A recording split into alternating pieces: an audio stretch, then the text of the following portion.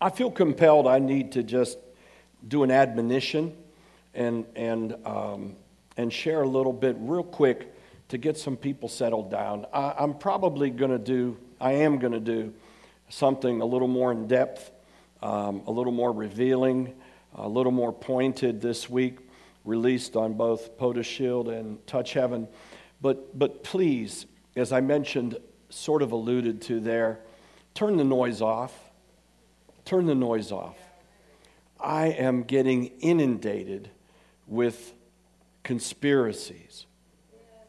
And people intend to be well, but somebody sends something out, and then somebody else sends it, and nobody really knows where the beginning of it came from, and a lot of it, almost all of it, is invalidated. And all it's doing is causing a lot of chaos, confusion, and when we as believers participate in that, remember who we represent. Remember who we represent. Amen. I said and I've preached it since 2015 and 2016 when God told me and I prophesied how that election was going to come out. I said from that point forward, it's not validating a person. It's validating the assignments of God. The assignments of God shall not change. And the anointing of God isn't simply upon one name, one family, one brand, one party. And God is able, in the midst of everything, to do what He's going to do. So let's keep that first and foremost. And my prayer, just so you know how I'm praying that we are able in this country to keep our rights. To keep our rights. Because very quickly they're trying to take them away. And let's not brand it on the president that's coming in. We don't know if he's even knowledgeable of all of that stuff going on. We have no clue.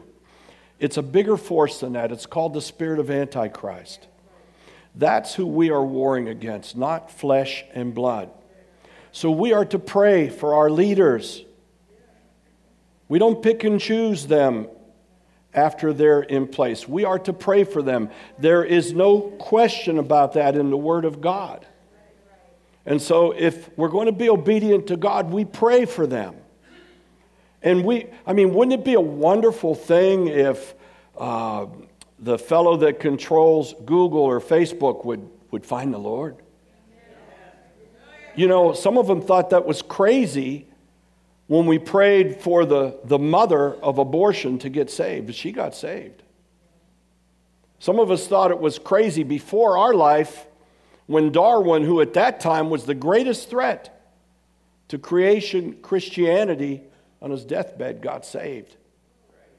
So you understand how God can work and how we are the ones that are supposed to be bringing that forth. Love has a price. The love of Christ has a price, and that's called dying to self. Dying to self. Believe me, I am inundated daily with people who are passionate about causes. And I was interviewed, and some were angry with me for agreeing to do an interview in the Washington Post a pre-election. But the Lord spoke to me to do it. And the one thing I said that they printed, and they didn't really misquote me, but they did, but I expected that. But the one thing that they said is that my heart is heavy, that the body of Christ is getting divided upon which cause somebody's passionate for. It's as if you can't be passionate for criminal injustice, for prejudice, if you're passionate for life and anti-abortion. Why? Why is that? That's not God. That's not God. That's flesh. And I'm going to lay this down here as well. We don't want to be the same as those that don't walk in the Spirit of God, that are so quick to group and categorize people who don't agree with us and brand them. even as many of you and I are being branded. Right? You're not the person who you voted for. You're not a Trumper if you supported Trump. You're not a Bidener if you supported Biden. You're certainly not a Bernie Sanders if you supported Bernie. Huh? Who are we? We're the people of God. And let me tell you something. This can either be the moment when we walk discouraged like many in the world, or where we're being those that are so resentful of those who are celebrating what they wanted and they think they're going to have right now.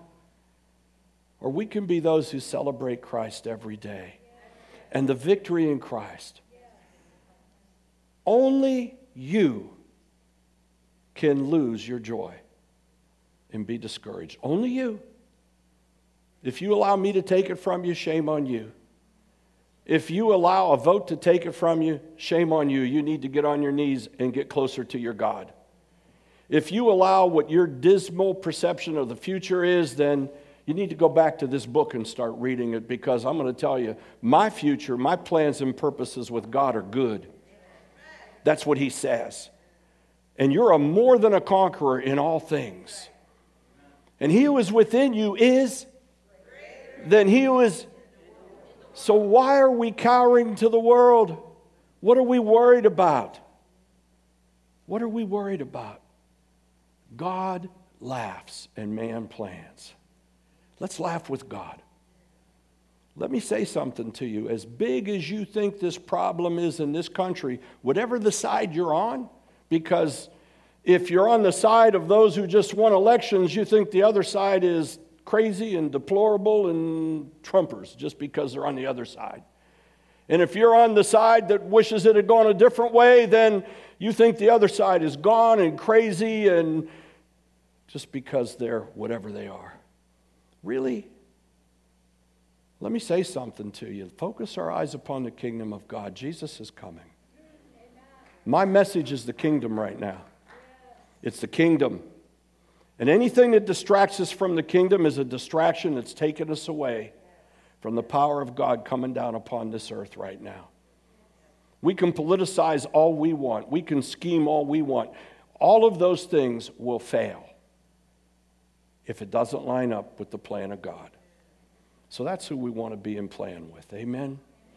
So let's not be those who are sending each other all of this noise about conspiracies. Stop it. I had somebody send me so much stuff yesterday and none of it came true. And it was well-intended people who said, I'm not sure if this is true, but just in case. Well, then don't send it. Don't send it. I can tell you this much. This is how crazy it got. President Trump has got 10 days left. He was not on a 757 going to Colorado to plan out a militant overtaking of the country. Really? Really? Really? Come on. Come on. And remember something. We have a very special right in this country, whether we agree with it or not, the right of protest. And there are people who are professional agitators and disruptors who infiltrate every protest. Whether it's black or white, Asian, brown, Republican, Democrat, anarchist, they infiltrate every one of them. And a bunch of good people follow them and get caught up in stuff. I assure you there's going to be a whole bunch of people are going to get some charges against them that were inside that Capitol that were only there because they followed some other people through the door and they were taking pictures. They weren't there to destroy anything or cause anything. They just happened to be in the wrong place at the wrong time and they didn't listen to the voice of God and nobody was talking to them. I had many invitations to speak there. I told you here, I'm not going because the Lord told me not to go. And my friends that went, I said, be careful. And they were, thank God. None of my friends got caught up in that I know of. Not because they would have been bad, it would have been in the wrong place at the wrong time. Because of the spirit of evil that's released upon this world. Remember here on a Sunday, the spirit of lawlessness and disorder being released, and the very next day George Floyd was murdered. And it's been running rapid in this country ever since, and it's not going to stop. That genie's out of the bottle. It's not going to go back in the bottle, because that's what we heard about that was coming in this time and era. But we're not those who need to succumb to that. We're those who can stand and do great exploits in the time of this. And you know, this may sound sadistic, and I hope you don't take it that way, but there's an excitement that's inside of me. I think, and I know that a lot of that is because I can sense and feel that Father God is clicking off his time clock, that nobody else knows about the coming of the Messiah. And that excites me, because that's what we're born for. That's who we are. That's why we breathe and live and have our being right now, is to prepare the way for the coming of the Lord. So yes, we should be excited. We should have anticipation. We should be anxious. And the other part of me is excited because God's not going to allow a complacent, sleeping church to continue to stay the way it is. Very quickly, he's exposing the goats and the sheep. And he's offering out with grace and mercy for goats to become sheep, and for sheep to love even unto death. The message: prepare the way for the coming of the Lord. It's here. It's that time. So, beloved, we're good. We're in a good place. We're in a good place. We're where God created you to be at this time. And he would not have put you in this place in this time unless you had every fiber of what you need for him, for his plans and purposes, not only to overcome, but to be victorious and to lead many like a shining light on the path and the way of the Lord. That's who you are. That's who we are. That's who you are. So I'm not worried. I shared with Dr. Bing on Tuesday night, and we chuckled together. I said, Doctor, I know. I mean, you know, after this and that, I'm at rest. I'm at rest because the Lord ground me down so hard to realize that he's got it, that I feel good being in that place. I'm not anxious. I'm not agitated. I'm not hanging on every word of what somebody does or doesn't do or what's. We're at rest. We're at peace. I'm going to be honest with you too. I prophesied in about 2001 that the time would come when the internet was really becoming strong, and then again in 2008 and 2009 on national television, that the time would come when the internet would begin to squeeze out the Word of God and the people of God. And the time would come when it would be very difficult for ministries and true believers in Christ to be able to utilize those same tools for the world. It's coming right now. So we need to be those who believe in God to give us the avenues that we need. And we need to be those who communicate in the kingdom of God with the Word of God. And we need to be those who stand strong in unity together. It's good news. It's not bad news. The gospel never turned into bad news. It's still the good news. And if you think you might have it tough, how would you have liked to have been one of the apostles in the first week of the church? How about the month? How about going to jail? How about being told you're going to be executed? How about being beaten and thrown over the side of a wall? How about your families hiding in the clefts of the rocks because they're afraid they're going to come and get them? How about having a dual enemy? The religious system that had the law to kill you, and the Roman government that had the law to kill you.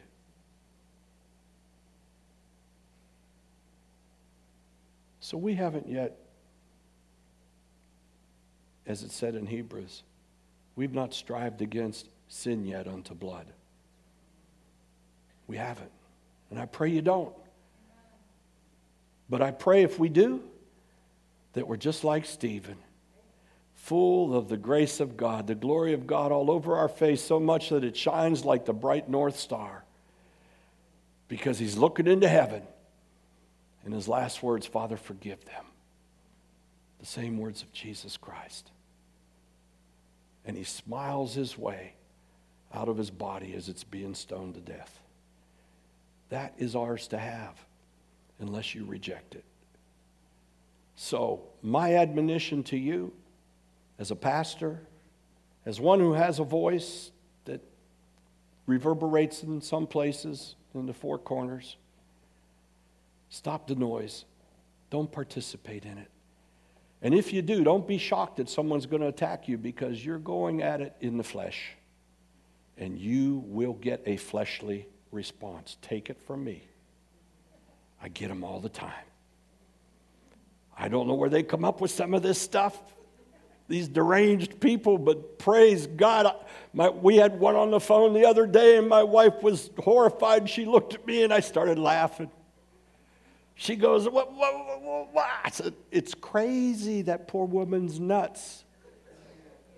She was from North Dakota or somewhere, some nurse from, if you're watching, God bless you. I really can say, I hold no offense against you. I thank you that you gave me a good laugh. I needed it at that moment.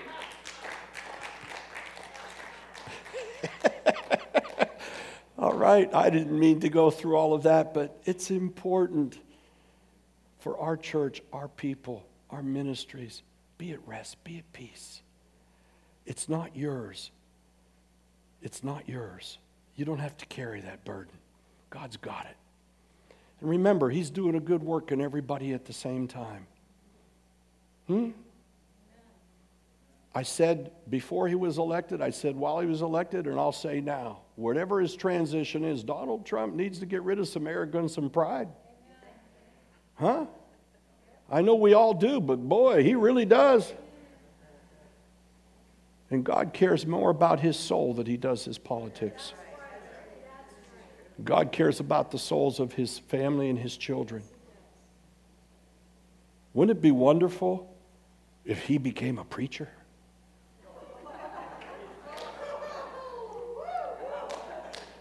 Huh? I mean, come on. Paul was pretty political. Huh? He met Jesus on the Damascus Way, did a little bit of time in Syria, and came back out on fire for God.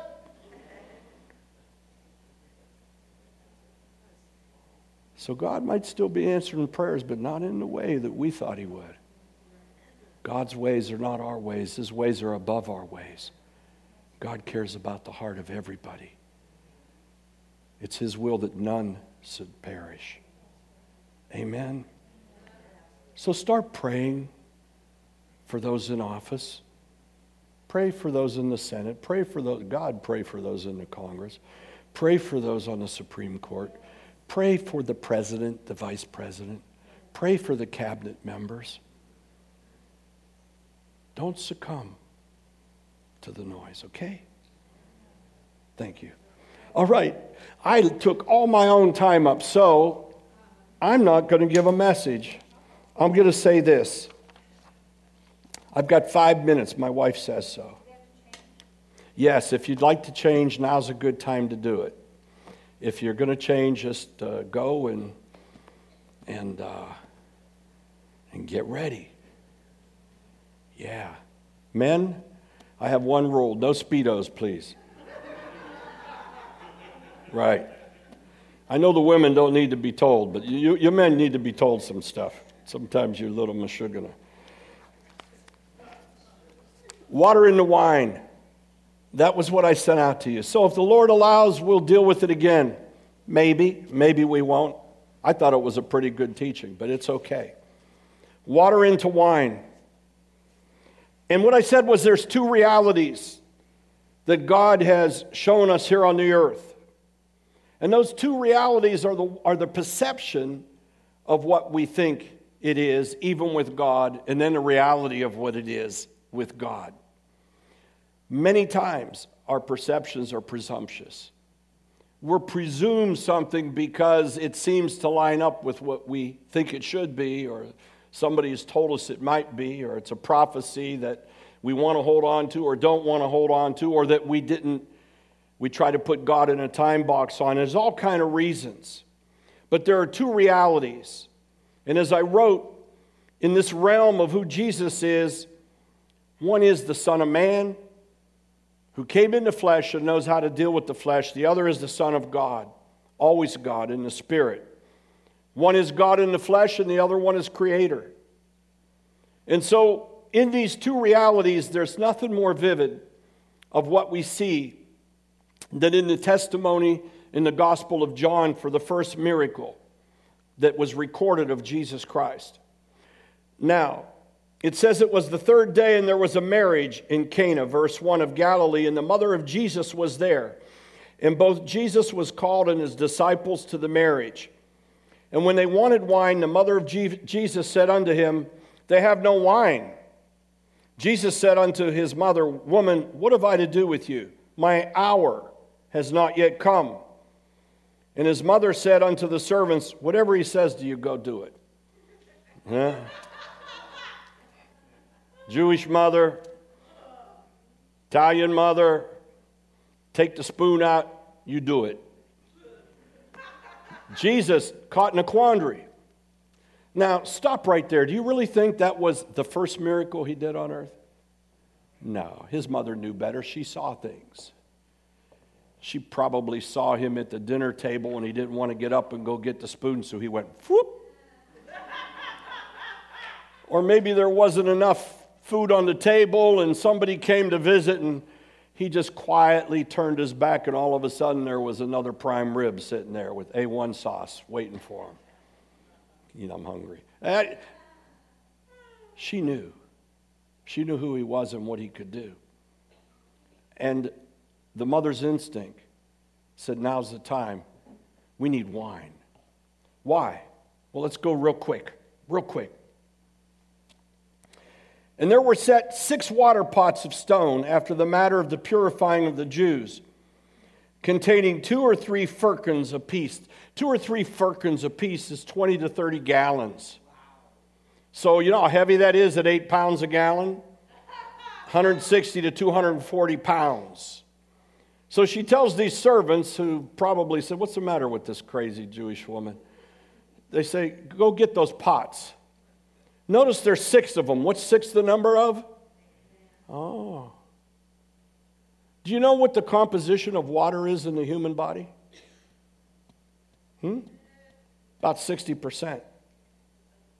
In the brain and in the heart, about 73%. Lord's going to turn your hearts from stone. And interestingly enough, in the lungs, 83%. This is the air I breathe. So she says, go get those 6 pots. Do whatever he tells you to do. Well, he didn't tell him to do anything yet. He just told his mom, I don't want to do this. She set him up. Because she knew it was the time and she had the faith. Beloved, Jesus will respond not because you set him up, because it's the time for your miracle. And he's already got it destined and planned out, and the percentages are with you in everything that he does. And so we get a glimpse of 2 realities. The reality of Jesus, the son of Joseph and Mary, the fleshly Jesus, the one who played, the one they knew. I'm sure there were children that grew up with him and played with him. I'm sure there were men and women who fellowshiped and knew his family and socialized with him. He was known to them. Notice that he didn't ask them for their faith to do the miracle. He simply did it on the call of his mother. He didn't rely on anybody else's faith. It was declared. And then, here's what we see. And Jesus said unto them, fill the water pots with water. And they filled them up to the brim. Now remember something, they didn't have a hose. They didn't drag the hose out and stick it in the pots. They had to go get the water. Now whether they brought the pots to the water or the water to the pots, that was a lot of work. I mean, how many gallons did a jug hold in that day? 1? 2? How many trips did they make? How long did it take to fill the water with the pot? And then something very, very, very, very, very strange happened. And as they filled him up, he said to them, now, take out and take to the governor of the feast a taste of this. And when the ruler of the feast had tasted the water that there was made wine and knew not where it came from, but the servants knew, the governor of the feast called the bridegroom and said unto him, every man at the beginning sets forth the good wine, and when men are well drunk, then they put the worse wine in, and they keep the good wine until now. And this was the beginning of miracles that Jesus did in Cana of Galilee. And he manifested his glory, and his disciples believed him. His disciples believed him. Just for a fact, do you know how many grapes it would take to make 160 to 240 gallons of wine? Over 1 ton of grapes. You know how many bottles of wine that would be? Almost 1,000. Almost 1,000 bottles of wine. The best wine. Jesus does things in a big way, doesn't he? I don't think all of the people there could drink all that wine. I mean, if it was as good as they said, they were dragging them by their feet out of there before they could go home. They had to call Uber so nobody was driving. People were giving each other their keys and they were too drunk to do anything. Wine abundant, overflowing, spilling out. Perfect wine. 2 realities, beloved. And I'm going to close them up with this very quickly. He changed water into wine. He transformed the natural into the spirit natural of God. And that's what he does with you and I. He transforms it. And he doesn't do it just one time. Because once you're in Christ, you're like a good wine. You're supposed to age better. Until you are, you're like a fish. You age like stink. Nobody likes a fish that ages, right? You got to get rid of it. That's the flesh. The flesh stinks. I call him Frank Flesh. Sometimes I call him Frank Stink. That flesh stinks. But God is transforming us from a glory unto glory, his word says. He's not satisfied with one transformation because he realizes we can't get there all at one time, and we never do get there until we see him as we know him, and we'll know him when we see him because we'll be just like him. So he keeps doing the work and the process. And that might sound to you like a lot of work, but it's not your work. It's his work in you. And he's gracious and mercy. And he says, come to me. Just thank God. He lets us come to him just like we are, huh? Because none of us would make it. I know I wouldn't. And thank God he's never done transforming. Because I don't even like the guy that was yesterday that was me. I like the one better today. And I'm excited about the one tomorrow. And I'm happy that old things have passed away and all things are new, and that I can call myself a new creation person because God's doing the work.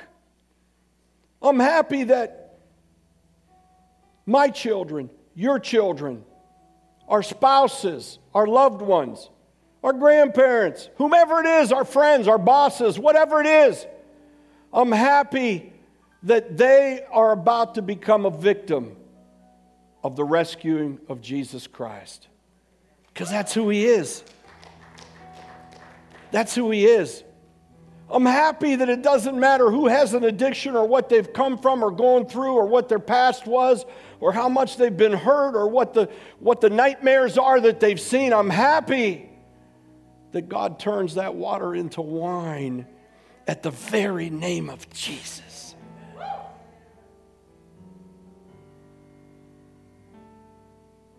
And so transforming from the natural into the supernatural. He challenged the religious system at its core. What's the next thing he did? You read it yourself in John 2. He made a whip, he went into temple, and he started slapping everything. Jesus. Kingdom of God is violent.